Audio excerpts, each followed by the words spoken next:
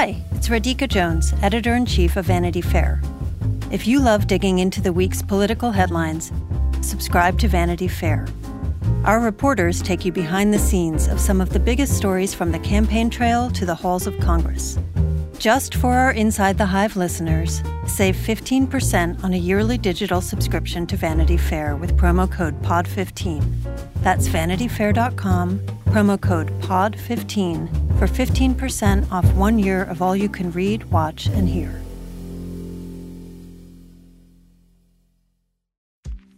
AI is making waves in every field it touches. President Biden is now on TikTok, and the election draws closer each day. With so much going on in the world, it is hard to keep up with it all, let me tell you. Hi, I'm Kai Risdal, the co-host of Make Me Smart. It's a podcast from Marketplace.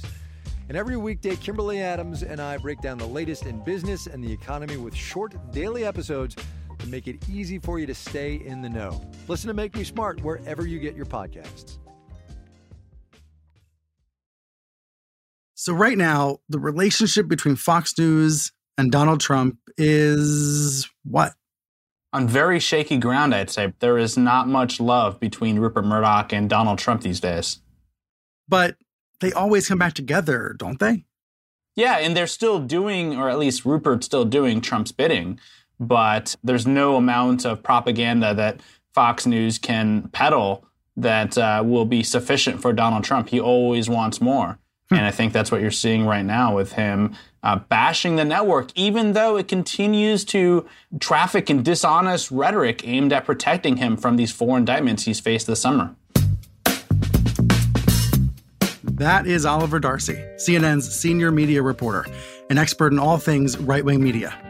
We're also joined by Sarah Ellison, a Vanity Fair alum, now a national enterprise reporter at The Washington Post, out with 2 news stories about Fox, Trump, and Murdoch. And I'm Brian Stelter. Welcome to Inside the Hive from Vanity Fair. Today, we're going inside Fox and Trump, this twisted, distorted relationship that influences American politics. We're taping this episode on Wednesday, August 23rd, the day of the first GOP debate of the season. It is the debate on Fox News, but not with Donald Trump. As you know, Trump snubbing the debate, snubbing Fox, punishing them for, as you said, Oliver, insufficient loyalty. It's hard to imagine. So, Sarah, same question to you as I asked Oliver. How would you describe what this relationship is like right now?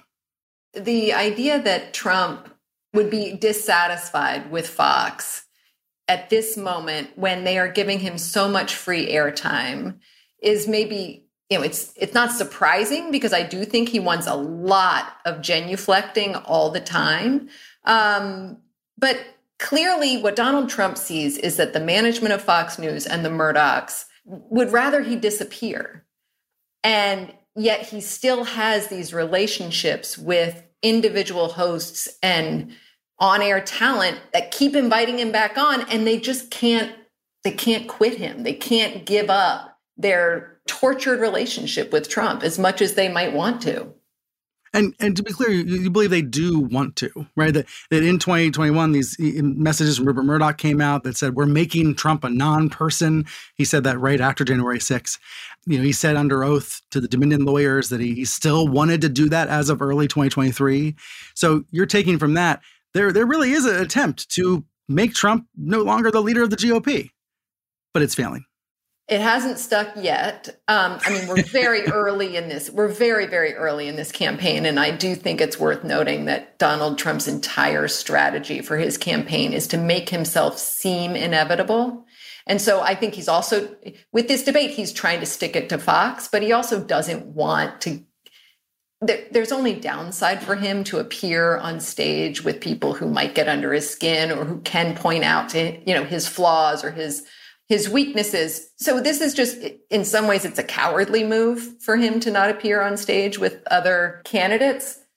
But he gets to sort of play this game where he and Tucker Carlson, who are now, both of them are now enemies of Fox, purportedly. I mean, Tucker really is on the outs with Fox. They get to sort of pretend like they're going to try to upstage this debate. Well, and that's the thing, right, Oliver? I think Trump succeeded in making this debate a lot less important. He succeeded in counter-programming, by taping an interview with Tucker Carlson a week ahead of time and then having Tucker release that interview on Twitter at the same moment the debate started. He has succeeded in seeming to be bigger than Fox and bigger than the debate.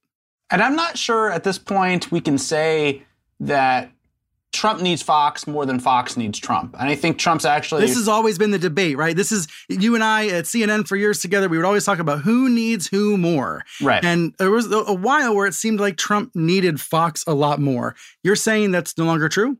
I'm saying that it's clear the Murdochs don't want to support Trump. I mean, I had some reporting that Lachlan Murdoch freely criticizes Trump in private. He didn't believe that his run for office would be beneficial for the country, but he has also acknowledged to people in private that the Fox audience really likes Donald Trump.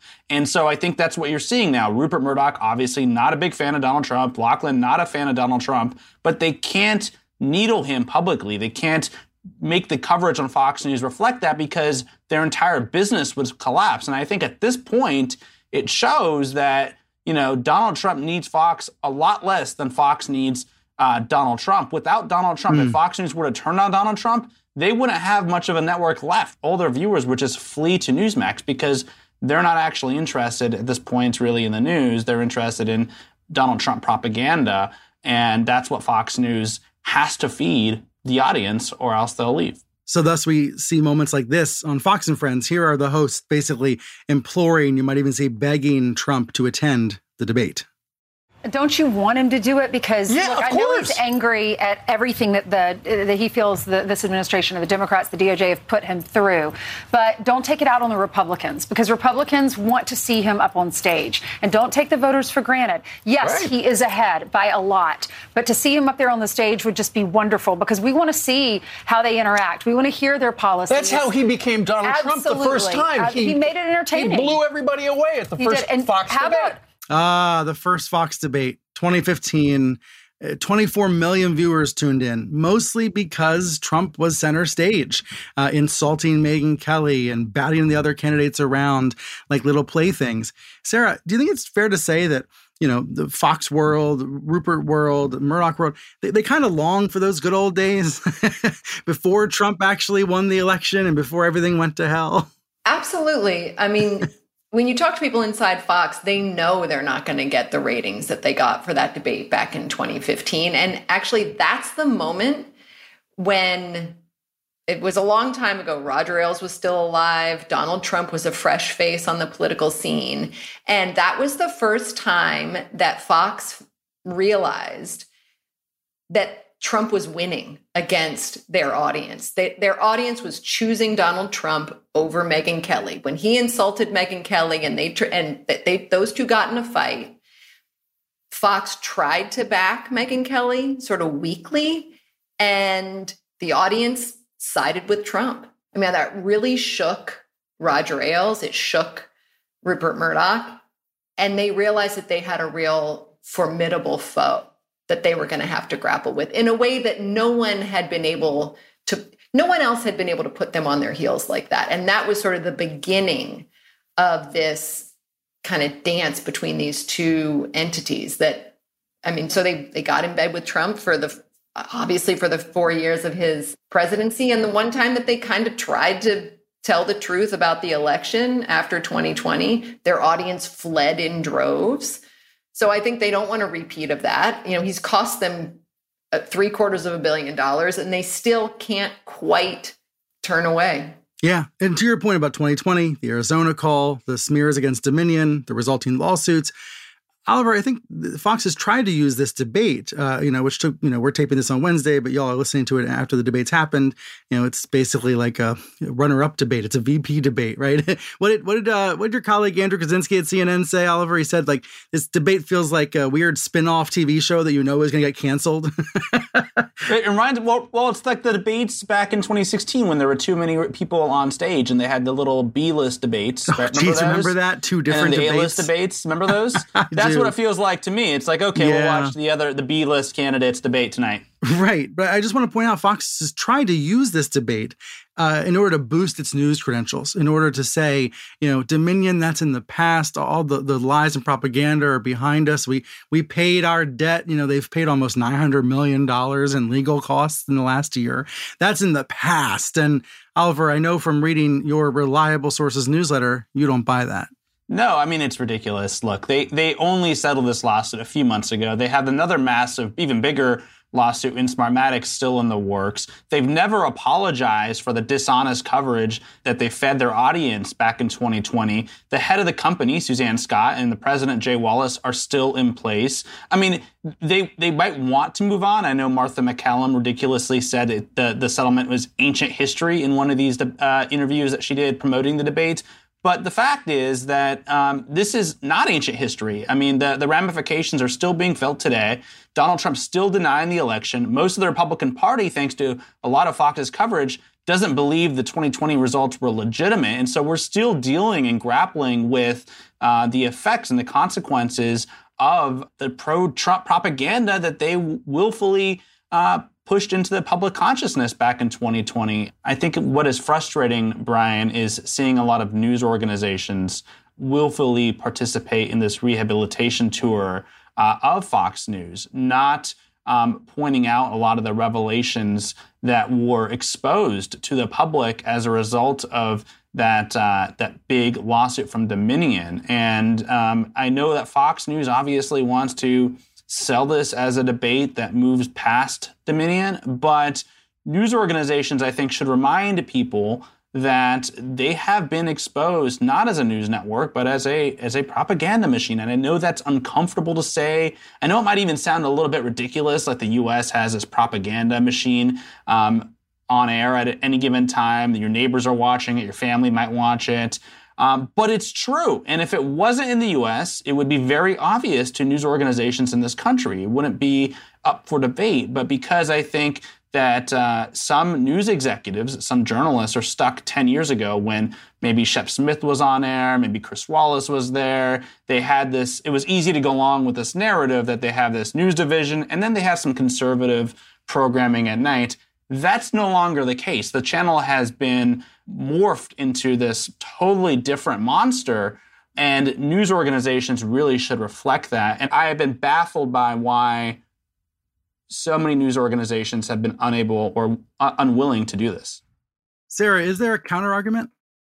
I mean, I think Oliver's point that you just can quote Suzanne Scott saying we need to respect the audience again and again when you're pointing out that Fox has created something that it is now chasing. It's created a loyal audience that it now feels it has to pander to. I'm actually quite interested in how reality-based news organizations can effectively report on a place like Fox News and a person like Donald Trump. And I think that calling it a propaganda network, I think names and labels are sometimes not as effective as reporting like everybody did during the trial on what they were actually saying. Mm-hmm. But I'm not sure saying it's propaganda is effective. I don't know who we're trying to convince, but I sort of still would like to believe that we're trying to reach people that aren't already convinced of certain things. And, and the evidence is there. I'm not disagreeing with what Oliver is saying. I'm just sort of, I don't think we've quite figured out how to cover, we obviously haven't figured out how to cover Fox or Donald Trump effectively, but I'm not sure what the answer is. Can I say I loved the piece you wrote earlier in the month for the Post about two different folks in Georgia who were reading about the indictments, who were, they were consuming completely different media coverage, completely different views of the world. The headline was, in an Atlanta suburb, American realities collide over Trump's indictment. And that the story is an example of go and talk to normal people who are living this, who are struggling with this like everybody else, right? And I would argue one of those individuals is much more reality-based. The other person lives much more in a fantasy land. But that is what we are facing. And You can tell that story by talking to people who are living it every day. Yeah, and in that piece, I'm not really sure, we didn't get to an answer about how those two realities were going to ever see eye to eye. And I'm not even sure that that's the goal. But yes, thank you for bringing that up. I was with the Trump supporter all day, watching him watch Mark Levin and, be enthralled to that voice. There's a famous experiment, a psychological experiment, where if you point out to someone what's wrong about their opinion, they just dig in to their belief. Now, we're not in the business of, I'd like to think that we as journalists are in the business of truth telling and telling people what is true. And there is an actual factual reality. And we've all thought about different ways to spoon feed that to people. But I haven't figured it out, and maybe Oliver has. Well, it reminds me of the debate about whether you call a lie back in, you remember when we were having that debate? Oliver, we spent years on this. 17, yeah, and then everyone just kind of concluded that, if someone's lying, you should probably just say it's a lie. That it's almost like that with Fox News to me. It's a right-wing channel. I don't really understand why that's controversial to say, or why news organizations are unwilling to say that. Everyone's fine labeling Alex Jones a conspiracy theorist, but no matter how many conspiracy theories Sean Hannity floats, he gets just labeled as a host. It doesn't make any sense to me. So it is still early in this GOP primary process. If not Trump, who? We're going to talk about that, some of Sarah's new reporting, in just a moment.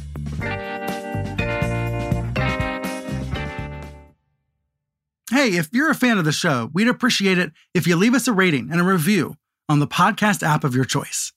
And while you're there, hit the follow button so you don't miss an episode.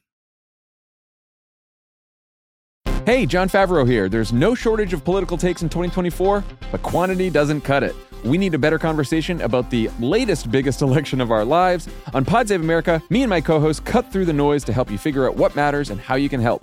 Every Tuesday, Wednesday, and Friday, Pod Save America is breaking down the political news that makes us laugh, cry, and snap our laptops in half. Expensive year for laptops.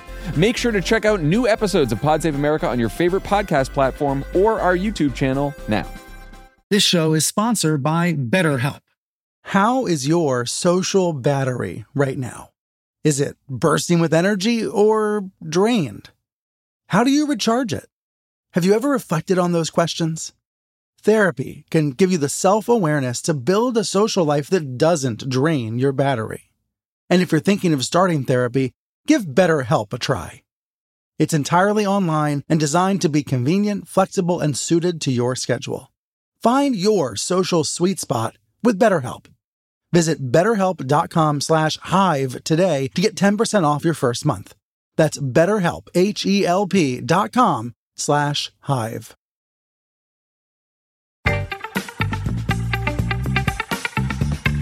And we're back here on Inside the Hive from Vanity Fair. I'm Brian Stelter, speaking with Oliver Darcy of CNN and Sarah Ellison of The Washington Post. Sarah, you have a story out just a few days ago titled "Rupert Murdoch Encouraged Virginia's Glenn Youngkin to Seek the Presidency." So let's unpack that a little bit. Rupert Murdoch, 92 years old, sailing through the Mediterranean with a new gal pal, apparently trying to find alternatives to Donald Trump, huh? Yeah, Rupert has never liked Donald Trump. He's always looking for someone better. I do think it's true that he is ultimately a pragmatist of sorts, and Donald Trump has been bad for his business. The settlement with Dominion was not good. The coverage of the 2020 election was not good for Fox and not good for Murdoch. And he wants to find someone who's going to pull the Republican Party, of which he is a great supporter, out of that. And so he thinks somebody like Youngkin seems saner than Trump and doesn't have as much baggage. But in that same piece, and I think it's important to point out to people, Rupert Murdoch really encouraged Mike Bloomberg to get into the race in 2016. He thought a fellow billionaire would be a great president. But Mike Bloomberg seemed like a real billionaire as opposed to Donald Trump, who seems sort of like a fake billionaire and tabloid fodder. Murdoch's political instincts aren't always that good, even though he's given this sort of omniscient power that over the years people think, what he says goes. But clearly Fox was trying to prop up Ron DeSantis for a while. Yeah, let's talk about that. Okay. The Glenn Youngkin thing means that Rupert's, given up on DeSantis? Is that too strong? That would be beyond the reporting that I have. But clearly DeSantis hasn't taken off in the way that people thought he might. Again, it's very, very early. We don't know what's coming. Well, I guess I see it both ways. It is so early. We are a year before the GOP convention. But Oliver, couldn't we also make the case that Trump has consolidated so much support? We have not seen a case like this before where somebody is this far ahead this early and then doesn't actually get the nomination. Yeah, it feels to me like he's the incumbent running, and usually the incumbent president doesn't lose the nomination. And that's sort of the feeling you get from Trump. And given the support he has in right-wing media, it's very difficult to imagine that he doesn't just run away with this thing. Even amid the indictments, I mean, you've seen that his support has increased as he's been indicted and time again. I think he really hit the nail on its head actually way back in 2016 or 2015 when he said that he can shoot someone on Fifth Avenue and, people will still support him. His supporters will still come out and vote for him. That's what you're seeing, it seems like right now. There's not much that can shake support, whether it's an insurrection or whether it's these indictments that show that he effectively tried to overthrow American democracy back in 2020. I guess there are just so many wild cards. The indictments are 4 wild cards. Having candidates up there on stage at debates, maybe bashing the frontrunner, maybe not. That's a wild card. Having Fox News not necessarily in Trump's corner the way he wants is a wild card. Did you see on Truth Social the other day, he posted saying he was bashing Fox and Friends, his former favorite show, and he said, "They purposely show the absolute worst pictures of me, especially the big orange one with my chin pulled way back." I don't know, Sarah, I don't know what to say about that. We could say thin skin. He's literally referring to his skin. But then he's saying, well, they're showing the worst pictures of me, but then they want me to debate. It's always just transactional for him. Absolutely. It's totally transactional. And I agree that Trump is way ahead. And at the same time, 4 indictments with possible trials. It just feels, when people say, can you be president from prison? These kinds of questions feel like there could be some reality that catches up with Trump. Right. It's no wonder why Rupert Murdoch is calling Glenn Youngkin then. Yes. There are people who sort of are sitting around in the Republican Party who understand that it is not good in a general election to have 4 indictments that get to the heart of not all 4, but at least 2 of them, to the peaceful transfer of power, which is a central part of American democracy that we seem to tend to value. But yes, Trump does seem like he is going to be the Republican nominee. He is certainly the front runner by a long shot. And yet you have the 92-year-old Rupert Murdoch sort of playing the field and hoping somebody, the idea that Glenn Youngkin could jump into the race at this point and make any difference is kind of laughable. But people are still trying to convince him. Can I just say something, too, about Trump's complaints about Fox News? I think it proves that he doesn't even view it as a news network. He views it as supposed to be a propaganda mouthpiece for himself. Because, complaining about the pictures they're using on the channel, that's not something that you would complain to a news network about. It's something you might, like in North Korea, the dictator might say they're using the wrong photos of me. They have to use only the approved photos. Trump himself knows what Fox News is, and it's, in his eyes, it's definitely not a news network. Let's dig into that more, about the state of Fox News post Tucker Carlson. Quick break, more in a moment.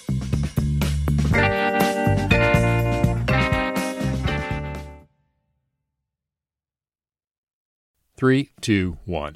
Political Breakdown is a daily politics podcast from KQED in San Francisco that goes deep into the issues you care about. I'm Scott Schaefer. And I'm Marisa Lagos. Look, 2024 is gonna get weird. Who decides when there's been an insurrection or not? We're still in the innovation phase of AI. And that is where you see that they're not actually being equitable and trying to build a utopia where we can all use drugs happily together.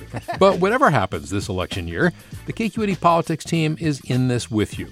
Political Breakdown. Find it wherever you listen to podcasts.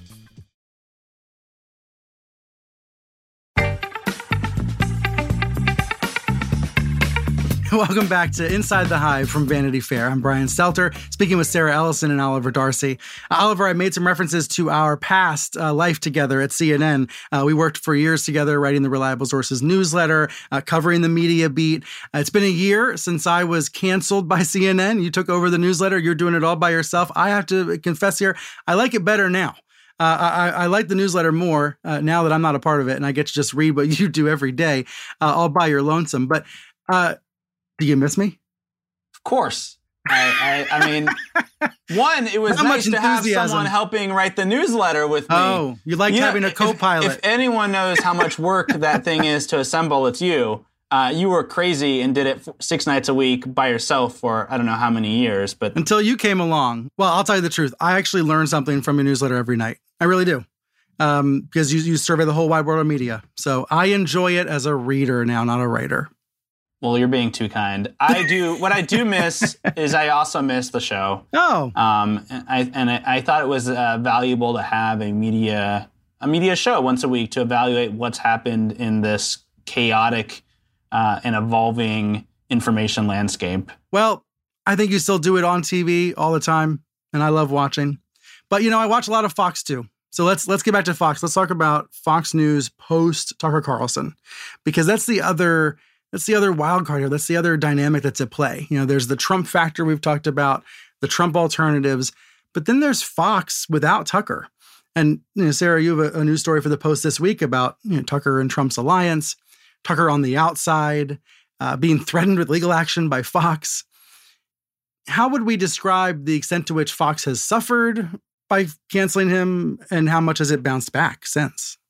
I mean, Fox always likes to point out its ratings. And you saw that to a fault in the Dominion litigation. But clearly Fox lost a lot of viewers after Tucker left, and they have sort of clawed their way back partially. They think of themselves as a machine that will keep going no matter who sits in the chair. Glenn Beck, Bill O'Reilly, Tucker Carlson. It sort of doesn't matter who's in the chair. They will always get their viewers. But what Fox has done, even before Tucker left, was replace a lot of the people who used to work on their quote-unquote news side with people who are opinion people all across the platform. And so they have adjusted to this new reality where people seemingly want to hear what they want to hear. And Fox is giving them what they want. And The show The Five on Fox is sort of a talk show that is the most popular show on the network, and they're all opinion people. They don't really have anyone exactly like Tucker who is as out there as he was, but they're trying. They're really trying. And Oliver, how would you describe the replacement show, Jesse Watters Primetime? It was on at 7 p.m. Now it's been moved to 8. The ratings are softer than Tucker, but they've been climbing. They have been growing. The audience has slowly but surely been coming back. Not all of them, but many of Tucker's former viewers have come home to Fox. So how would you compare and contrast Jesse Watters and Tucker Carlson? Well, I think Tucker Carlson was unique in that he was a lot more sinister than most of the hosts on Fox. Jesse Watters is a much happier warrior, if you will.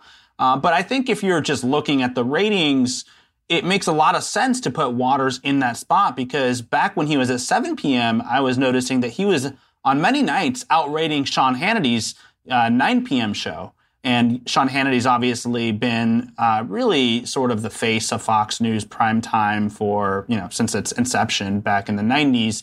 And so for Jesse Watters, the newcomer, to start outrating Sean Hannity at 7 p.m.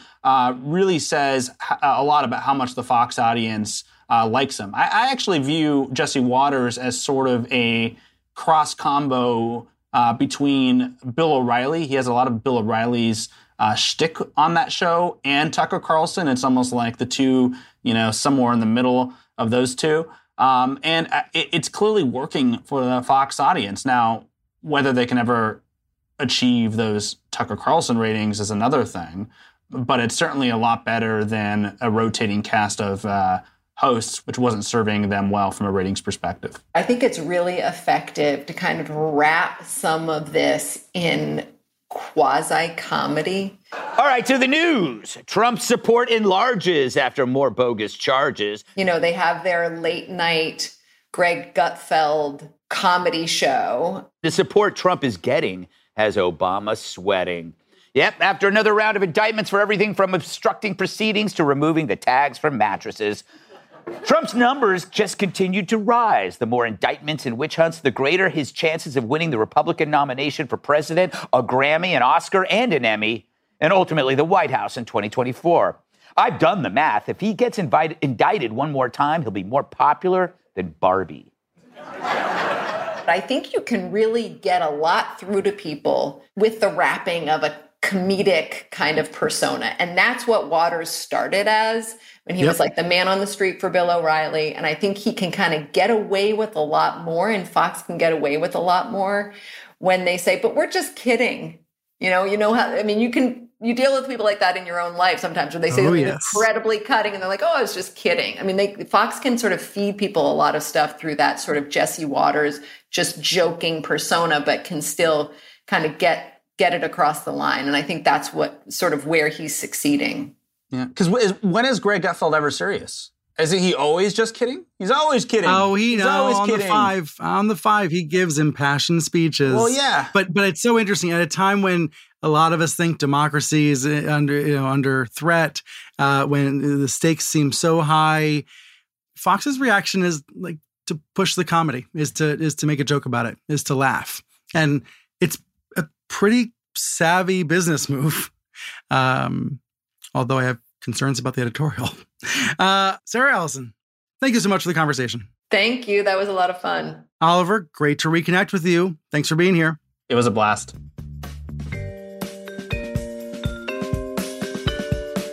That was Oliver Darcy of CNN and Sarah Ellison of The Washington Post. This episode was produced by Gianna Palmer. Our executive producer is Stephen Valentino. We had engineering assistance from Jake Loomis and mixing by Bob Mallory. And I'm Brian Stelter. You can tweet at me or find me on Threads at Brian Stelter, or send me an email. I'm at bstelter@gmail.com, and I love hearing your feedback about this episode and who you want to hear from on future episodes of Inside the Hive. We'll be back next week.